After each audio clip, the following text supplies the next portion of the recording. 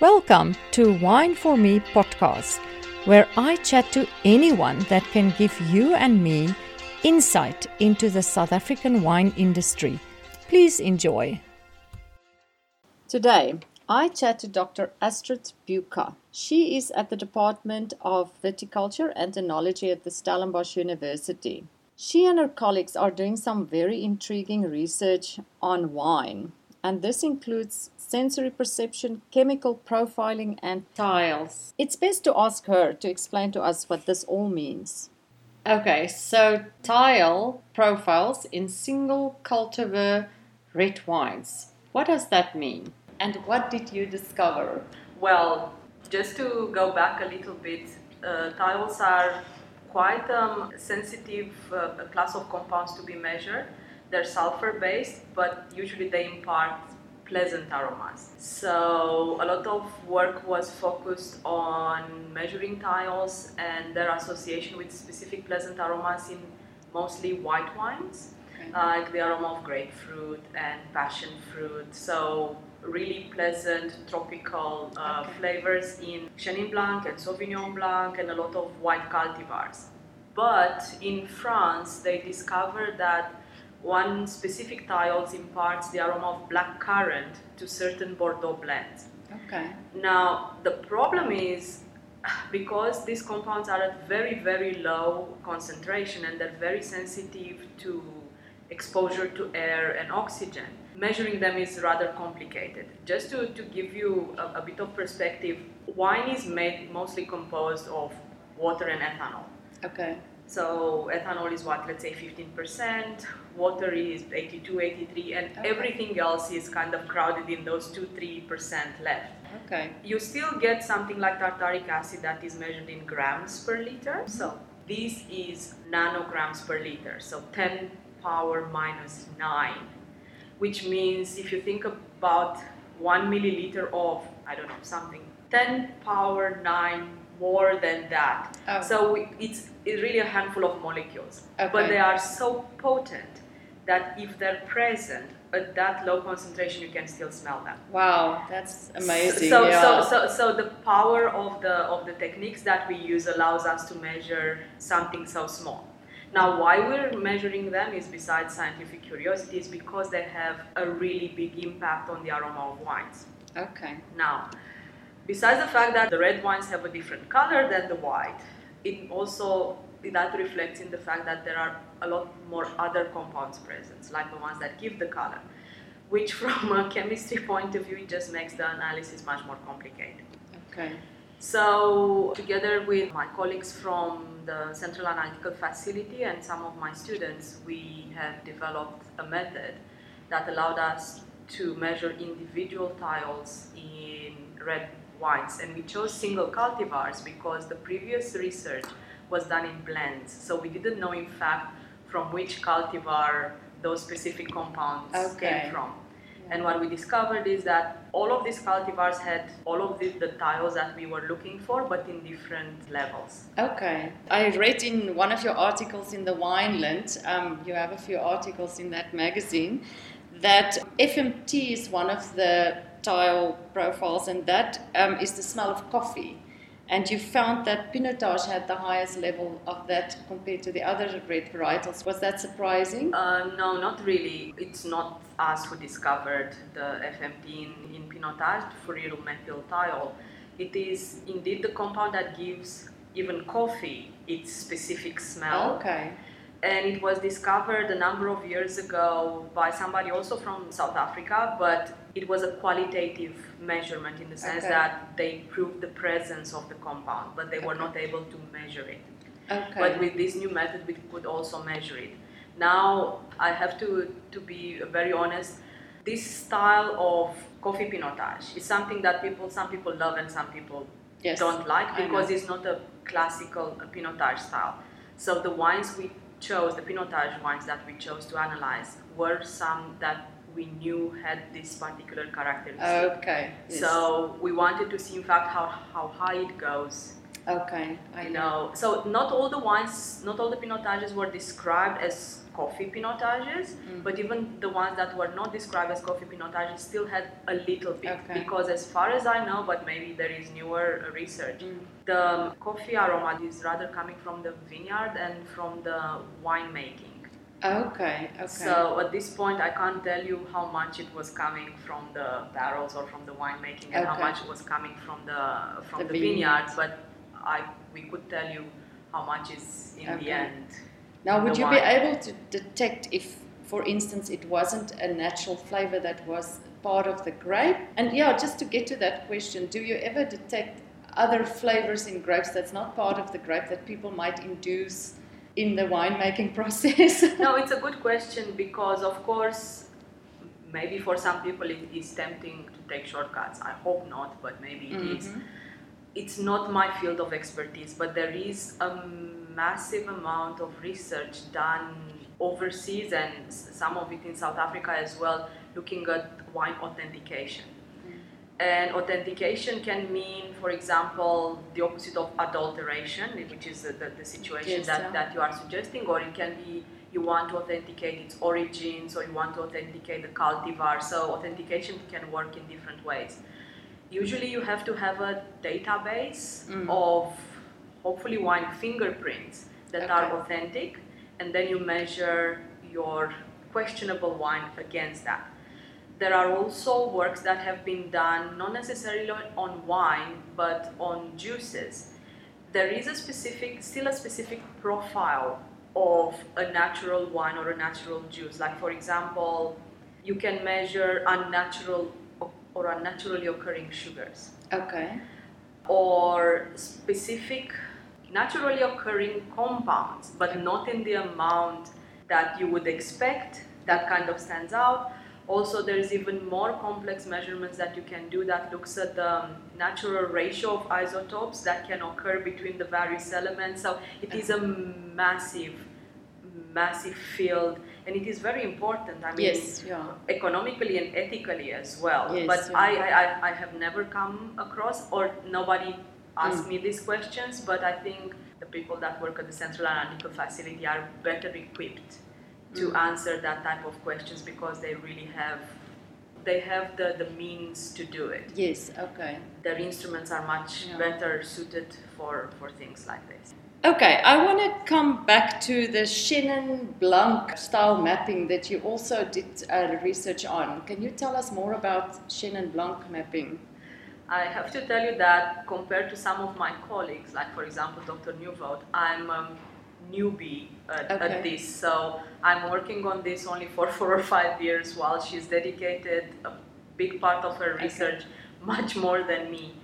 We had a student a couple of years ago, Christine Wilson, who came from the United States to do her master's here with us, and initially the project was about thiols in Chenin Blanc, which people thought that they're present already from the 1980s, but they couldn't prove it because the technology was not available at that stage. Okay. So as Christine was working on looking at thiol profiles in Chenin Blanc, we also kind of went a bit away from the main topic, and we also looked into mapping styles. This type of work was done before by some of Dr. Nieuwoudt's students, but we came at it with other type of newer technology and heavy statistics, and it is interesting work. And I know right now there's also other type of work done at chemistry also in mapping old vine, for example, Chenin Blanc style, which is something that I'm currently working on as well. But listen, these topics are so vast and there are so many facets to them that I don't think that even if you have 10 people working at them at once, we will all contribute towards the same topic, but never really, we're not working against each other. We are in fact all working together on such a topic. Now, you mentioned the Old Vine project. Have you found differences in the Old Vine Chenin versus the newer plantings? Okay, it is again quite a complex scenario, because I think maybe your listeners know that the old vines are very cherished. They are really heritage, they're part of our heritage. So people tend to treat the grapes differently than the grapes coming from younger vines. So in fact, what you get in the bottle is not only the product of the old vine, but is also the product of the winemaking applied to it.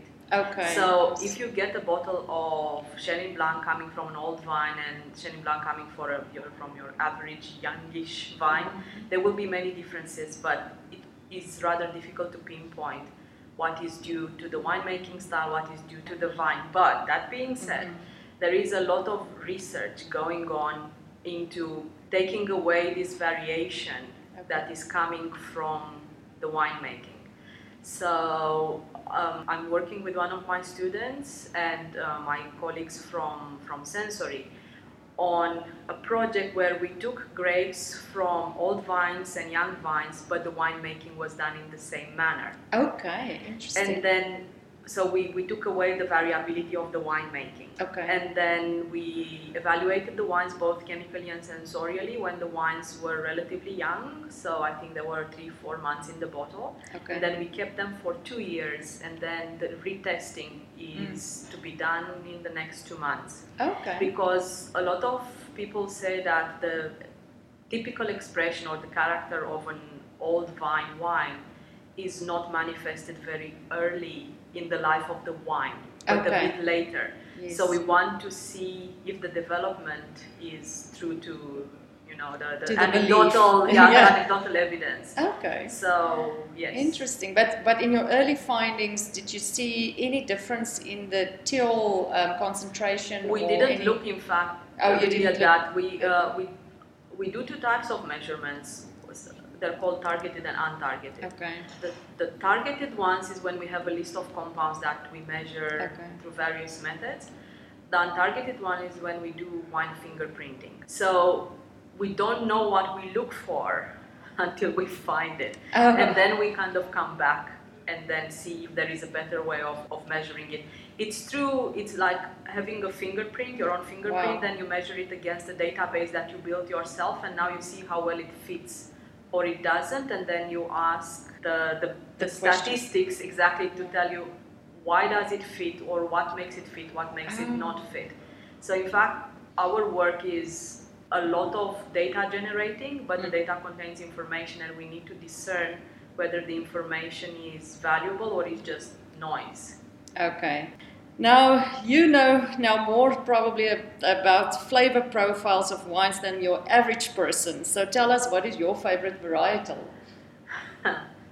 Is that a trick question? Okay, I love Shiraz, but because I love Shiraz, I'm very picky about my Shiraz. But my go-to drinking wine is in fact Chenin Blanc. Okay. Not only because I learned a lot about it by working with it, but also I really find it for South Africa truly amazing wine. On paper the description doesn't do it justice. We always start with Chenin Blanc is called the neutral cultivar because, and it's like, yes, it's neutral, but then it offers the winemaker the possibility of doing so many things with it. Yes. And usually people do amazing things with Chenin Blanc. Yeah, it actually is flourishing at the moment in South Africa, and especially with the Old Vine project as well. Yeah, it's fantastic. I just hope that we can contribute a little bit to that as well. Yeah. So, well, anything else you want to tell our listeners that is interesting, that's new, that you're working on? I don't know. I think I would encourage them to ask questions. Yes. And we are working a lot on the university side to be able to reach your average consumer. Yes, because people come up with a really interesting question, and sometimes it's not easy to answer them without going into a lot of technicalities, but sometimes it's quite easy and nice to interact with people that have really, really quirky questions. Like, for example, why does a wine taste in a certain way when you fly compared to when you're at home? Or why do wines taste better at the winery than when you buy the wine and you drink it at home? Yes. So sometimes it's a topic for a lively conversation, especially around the glass of wine. I think with your research, you can probably eliminate all the little beliefs people have about wines that's not really proven, but they're believing it for years and years and years. It's true, but also the research in wine is moving so fast because there is a lot of technology that is helping us nowadays. And we are in a really, really good position here at the department. We have a lot of technology available to us. So even if it's not in the department, we have a really good collaboration with the Central Analytical Facility. And we have access to instruments that, for example, we can't afford to have. And we have an excellent sensory lab as well. I would encourage you to go and speak to my colleagues there. Okay. And I think none of us could do on our own what we can do together. So that's wonderful. And you're sitting in the heart of the winelands. Yes. So the wine is easy to come by if you need to do tests. So that's wonderful. Of course, it's not like in Australia that sometimes you have to drive hundreds of kilometers to the nearest vineyard. Well, thank you so much for explaining to us in layman terms what you're doing, and all the best for the next project you're working on. Thank you so much. It's been an absolute pleasure. This episode was recorded and produced by me, Amanda Visser. I hope you enjoyed it.